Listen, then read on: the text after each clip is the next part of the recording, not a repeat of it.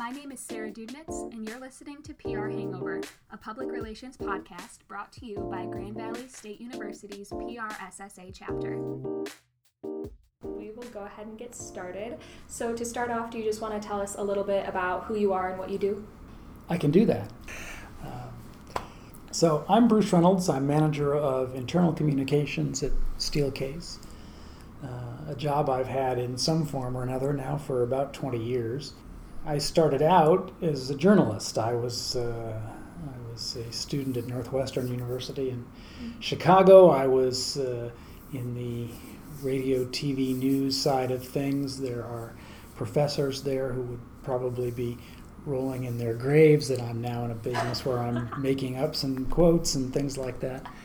But made the leap not too long after college, after having some broadcasting experience in smaller markets and bigger ones, but realizing that corporate communications paid much better and the hours were much better. So that was it for journalism, at least in an official sense. Yeah. I also started out as a journalism major, actually, for a very short amount of time. Do you feel like your journalism experience has helped you now in your career? Oh, absolutely. I think you're still in a storytelling mode, and one of the things that I like about the internal side of corporate communications versus more traditional PR or brand communications is that you are still able to report. Able to communicate news in a way that obviously is in the company's favor, that you're putting the company in a good light. You're not out there trying to dig and investigate and tell the full truth. But you're telling as much of the truth as can be shared, but finding a way to make it understandable for a variety of audiences. And I prefer the reporting to the more I'm here to sell you a product side of communications. For sure. So what made you interested in internal communications, or what led you to this field? Besides the better hours and better pay. After you've been at a radio station taking phone calls for school closings in the blizzard for too many warnings, anything else looks a little better. I think in my case, and I was in Connecticut at the time, I was working in New Haven and had gotten to know some of the people at Yale New Haven Hospital, one of the leading healthcare organizations in that part of the country, because they were coming to us and pitching stories, or we were covering things that they were doing. So in that case, I had sort of built up this relationship, and when they had a job opening, they were looking for a newsletter editor and somebody who could do some other things. I was able to pull out my clip file from college and other places. They knew me as a news person already. It sounded like, again, an opportunity to do a form of journalism for a while, and then continued to do that in various other places. I moved around the country a little bit. My wife at the time was a professional student, so we were moving every few years, and I was often the person who had to find a job when I got to the new place. But what I found is that doing communications like this in a hospital, in a school system in Virginia, in a bank back here in Michigan, and then for a manufacturing company, really you're talking about the same things. You're helping employees understand this enterprise that they're part of, where they fit in, what it means to be part of this company, what the company expects from them, and vice versa, what they can expect from their company. When you're talking about their benefits, it makes no difference what industry you're in, certainly, and really everybody just wants to sort of figure out what they do and how it connects to the bigger goal. Are there any big challenges that you've had to face in your career? Yeah, I think a couple of sorts of things. One is the moving around the country and having to restart. I think in terms of the time I've spent at Steelcase, and anybody who grew up in Grand Rapids might recall the Steelcase of the 1980s when office furniture was booming, and it was the place that everybody wanted to work. It paid extremely well. The benefits were higher than average. You didn't get into the company, at least in the manufacturing side, without somebody who worked there sponsoring you in already. That shifted when we went through some economic downturns to a point where the company was shrinking. It was letting people go. It was rethinking its manufacturing model, becoming more global, which would have probably happened anyway, but a lot of things were happening at a rapid pace. The challenge of communicating difficult decisions, of helping people who were surviving some of these cuts, stay focused on what they needed to do and to understand the reasons for the changes and the reasons that this industry was never going to be what it had been. It was a challenge, but it was also a very meaningful communications challenge that I think that's why we're there. That's why the companies need people who understand how to help tell that story and help leaders get a message across. I want to go back to something you said a little bit earlier with the challenge of moving all across the country and having all these different jobs. Do you think the experience of working in different industries and having a variety of experiences is more beneficial than, staying with one company for a long time, or do you think that there's benefits to each? I think there's benefits to each. I think in any role you come into, communications in a large corporation is always a little bit to the side. Most of the other people in the business say, well, you're not really making us money. You're not really part of the tangible, core element here of what we do.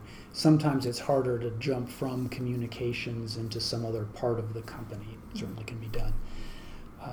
So it's vitally important that you understand the business you're in at a pretty deep level, that you're not just thinking about communications, but you're thinking about the business. So working in healthcare, to understand the pressures that nurses were under, not just because it was the reason they weren't reading our stuff, was because they were incredibly busy taking care of patients. But understanding the changes in the industry and what technology was starting to do in healthcare, as we were seeing, this was a while ago, but it's only intensified since then. Or go into a public school system and understand what that model is really like and what teachers are dealing with, and how that public organization functions within the community. You have to know that, and the more of those experiences anyone has, then it certainly helps them look at things from a broader perspective. As I say, I think there are a lot of things you can apply, whether you were in one industry or not, when you move to another company. A lot of people who work in agencies tend to get this experience automatically because they're working with different clients all the time. They're working with a bank in the morning and a consumer company in the afternoon, or something like that. Whereas somebody who's in a corporation, that's where they are. Right. Do you have sort of a standout memory or something that is just a favorite thing about what you do?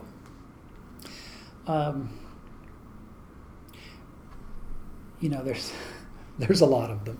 Good. Usually, what I have tried to do, what I bring to any of the places that I've worked, is to try to bring a little sense of fun, a little sense of humor into the communications that we do. And you can have a little bit more flexibility, a little more leeway when you're communicating with the employee base than when you're communicating with your customers or your dealers or somebody else, where that's more of a marketing message. And yeah, you don't have to be totally serious, but there's a certain tone that you want to set. With employees, whether it's the changing up the internal website on April Fool's Day, or running some employee events that have a little bit more whimsy to them. It's like that's, I think, to kind of bring that little element of fun into the workplace, which we all look for. And to have the capability to sometimes make that happen, or to take a employee town meeting with 800 people there and know, okay, what are the 2 or 3 minutes where we're going to just entertain them, as opposed to just trying to share important information or tell them about how the company performed this quarter. That's definitely one thing for me. And I think the flip side of, we have had to communicate difficult information over the years because the industry and the company have changed, is also the positive side of communicating complex issues in a way that people understand them. Whether it's a 4-paragraph announcement about a reorganization of the company structure to a lengthy discussion around a new benefit program or something. It's like somebody comes and says, I need your help, I don't know how to say this. And I can say, I do. We'll figure this out. We'll get it in a way that it makes sense and still tells your story. So, employee communications, you get to have those little wins all the time. There are certain parts of communications you can work on a project for a long, long time. If you're launching something new or trying to roll out a big project, it takes a long time to sort of get that sense of satisfaction back. That's awesome. I'm doing anything I can to sell internal communications, because I know that many of the people listening to this are thinking, I want to do PR. I want to be the digital communications person for this brand or that brand. I'm going to help us make money. And employee communications sometimes sort of gets that back seat to some of the people who are more directly involved. Doesn't sound as glamorous. Doesn't sound as glamorous to people, but yet it is vitally important in any company that there is that healthy platform for communication, more and more two-way communication, all the other things that we're doing. But for me, it's the best part of it.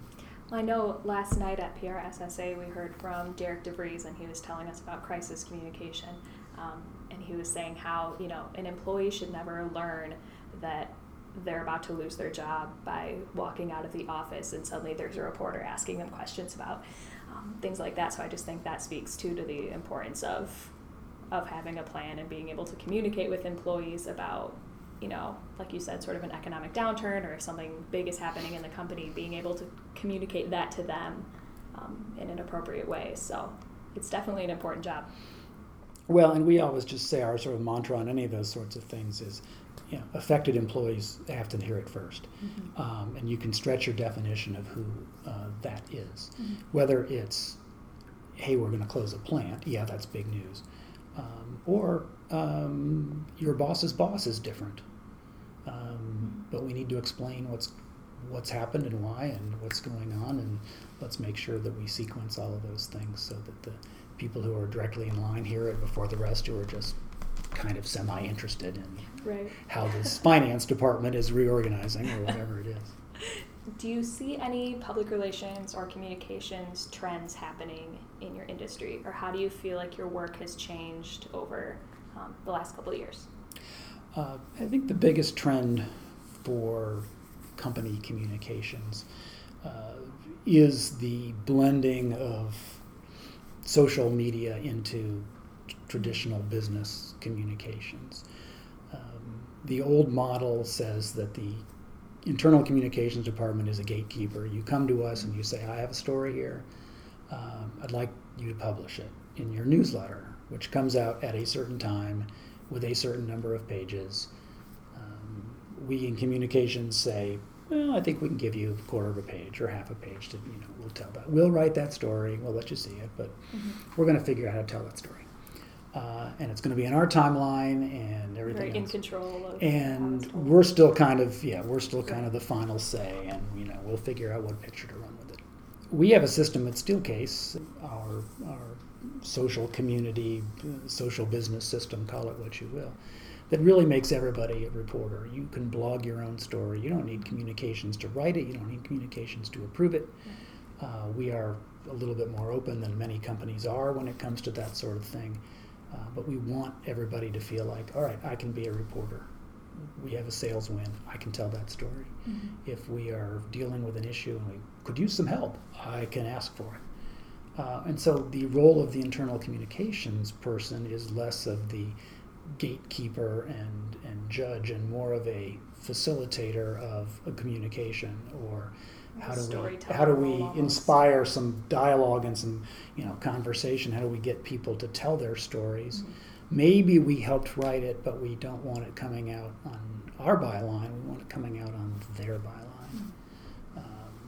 And convincing people who are, would never hesitate to post something on Facebook or email somebody, that they can just go ahead and write that story and post it on our network, and we'll decide how to give it visibility if we think it's something the rest of the company can see. That's a very different role than you get 6 column inches and it's due on 2:00 on Friday. Right, yeah. Do you think that there are challenges to that as well, with being less in control of what people are saying, and people can say anything on social media? Do you think there's challenges or risks with that? Oh, absolutely. Probably we were more worried about what people would do with this system. We started it 7-8 years ago now.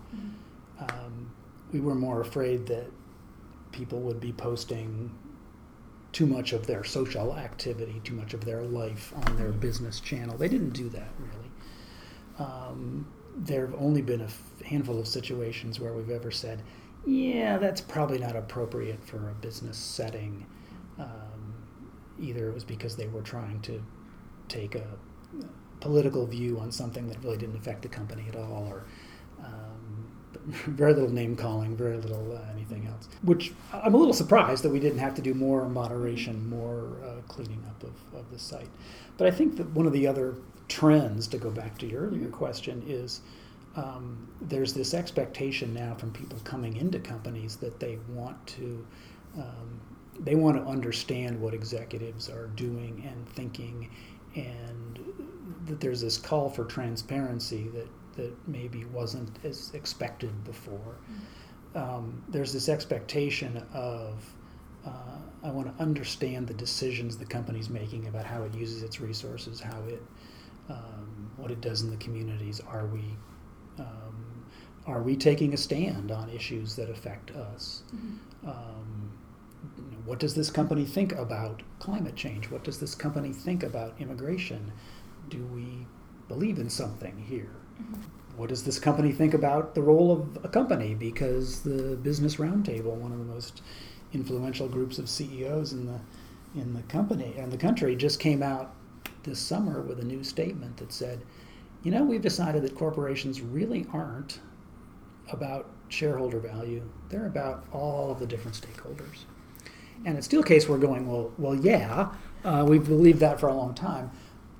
But for a long time, these business organizations had sort of taken the stance that the real purpose of a company is to make money for its investors. Well, who wants to work for that? Right. People want to work for a company that's helping the community, that's looking after its employees, that's adding value to its customers, et cetera, et cetera. So they're kind of looking for that proof of that. They're looking for those stories. And I think we'll trade the authenticity of hearing it from individuals who are right at the front line than a corporate, cleanly written article. Right. I see a lot of things that I say, well, I wouldn't have exactly told it that way, or I would have shot that picture differently. But I'll trade it for the fact that people are telling their own story. What advice would you give to yourself at 20 years old, or to someone at 20 years old who wanted to do what you do? At 20 years old, I thought, this ESPN thing, that'll never go anywhere. When I was working in the sports department of a TV station in Chicago and probably had an in. Funny how it all works, isn't it? And yeah, Connecticut. And I ended up moving to Connecticut anyway for a while, but that's beside the point. So I guess that sort of goes back to the point of assume nothing. What you're doing now is probably not even a job that will exist as we go forward, or will certainly evolve 2 or 3 times based on the technologies that comes along, the changes in the market, what the customer needs, what the employee needs, et cetera, et cetera. I started out as literally writing a newsletter for Grand Rapids employees. It came out every Thursday, and it was 3 pages of news and 1 page of classified ads. There was, of course, no Craigslist. There was no online option. It was the Grand Rapids Press classified section. Right. But heck, if you sold it to somebody at Steelcase, you could swap it out at lunchtime. Mm-hmm. So we go from that to a global platform where we have employees in Monterrey, Mexico, and Kuala Lumpur and Grand Rapids all exchanging comments on the same article. And yeah, the idea of posting a used car ad seems a little, impractical. My job, my function really hasn't changed as much in 20 years. We just brought so much more into it, and then I went and picked out certain things that I was interested in. So I think that's the other piece of advice, is that if you look for those opportunities, you can sort of rewrite your own job description. Mm-hmm. Well, you're a newsletter writer. Yes, but I like doing large events, so I like stage managing the big sales conferences and the big leadership meetings that we do. So I'm going to add that to my portfolio. And over time, I've been able to get my hand into a lot of other things that aren't necessarily part of the traditional communications role. The other thing I would say is, no matter what technology you're using, no matter what the medium is, the importance of being able to write a good, clear story, whether it's a tweet or whether it's a magazine article, and there are skills about writing for both. But I still see a lot of kind of loose writing, not just from employees in general, but from people who should have that skill, or people who say in communications, yeah, I'm not really a writer. I do strategy, I write communication plans, but when it comes right down to it, we need to get a writer to come in and do this. And it's like, wait a minute, you're a communications professional. That should be a given. Mm-hmm. Dentist doesn't say, well, yeah, I don't really do, tartar. I only do fillings, I don't know.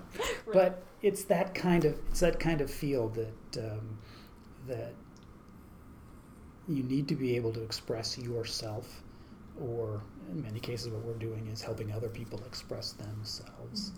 Mm-hmm. And if you don't feel that you're a writer, that's a skill that anybody should feel good about themselves when they are asked to do it. For sure.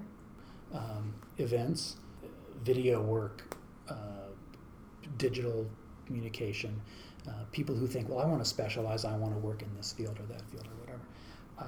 In employee communications, we're often doing all of those things to some degree. We're still a company, as many companies are, that is still highly dependent on people emailing things, but more and more it's just becoming too much. People are buried. They have too many other inputs coming from all the other tools that they have. So, we like to think of, there's really only about 4 ways that people get information in a company. One is face-to-face, whether that's from your individual department manager or a big meeting where the CEO is talking to 800 people. We do both.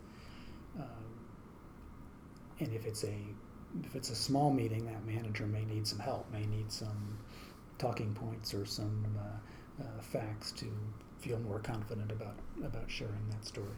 So there's that face-to-face impression. There's the online, whether it's the company intranet or any of its public sites. There is still, obviously, email. And then there's the signage version, which can imply old-fashioned posters tacked up on the wall, or any kind of digital signage, message boards, whatever. Something that you walk up to and can look at, but when you walk away, you have nothing left. Mm-hmm. And then the fifth way of communicating is in something that's actually printed. And yes, we still do it on occasion, but not nearly as much as we used to, where you actually, wherever you go, you can have this with you.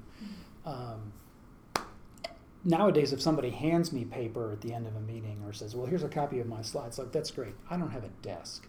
I float, as many people at Steelcase do. We do not have an assigned workspace. We have a drawer somewhere. Otherwise, we live out of a backpack and we work on campus wherever it suits us at the time. So I don't want your paper. I do not want I might take a newsletter and I would go home and read a newspaper any day, but I don't necessarily want print materials. But there are certain times when that's the best way to reach people, or you're reaching them with information about the rest of their lives, medical benefits, for example. You're going to mail something to their house. You want their spouse or partner to see it. You want the employee to have it and refer to it. So we're mixing and matching all of those tools anytime somebody comes with a communications issue. Hey, I want to announce this. All right, well, how much of that should be in big meetings, small meetings, posters, online? What's all the different mediums? The different mediums. And then if you look at it, there's really only 3 or 4 types of people that you're going to hear from. You're either going to hear it from a leader that you know, your direct supervisor, your direct manager. Again, that's the person you probably trust the most, but maybe the person who doesn't know the story as well without some help. Or you're going to hear it from an executive. It's going to come in the voice of an executive. They've blogged on our channel. They've stood up in front of a meeting. You don't know them particularly, but they have some weight. Or you're going to hear it from one of your peers, which again, when you have an online platform like we do, it's a lot of peer-to-peer communication because it doesn't have to go through anybody else. Or we offer some speaker programs where employees have a chance to present some of the research that they might have done. So that's another powerful tool, is to hear it directly from somebody who's done the work. There is a kind of a company voice. A lot of things get written sort of an anonymous, the voice of the company, without really having it attributed to any one person. We try to limit that somewhat because it's not very personal. Maybe that's the way you talk about benefits, but in general, it's like, no, I want the HR person to kind of own that story, or somebody else. We also find that depending on the company, employees will find out a lot about their company by reading what other people are saying. Steelcase isn't in the press all that much, but imagine if you work at Apple, and every day you could pick up the newspaper or go online and read about your company and what analysts are saying and what critics are saying, and that flavors anything you hear from your own company because you're comparing it to what you believe an objective outside source is. Sometimes internal communications is all about reacting to external communications, or at least trying to make sure that people have a solid story that they can go to, so that they don't get shaken by what they might read from somebody else who may or may not have an axe to grind. Right. That's good advice. All right. Well, thank you so much for doing this. I really appreciate it. It's a pleasure. I hope you've enjoyed listening to PR Hangover. If you'd like, you can give us a follow on Twitter at GV_PRSSA, and you can check out our show notes at gvprssa.com.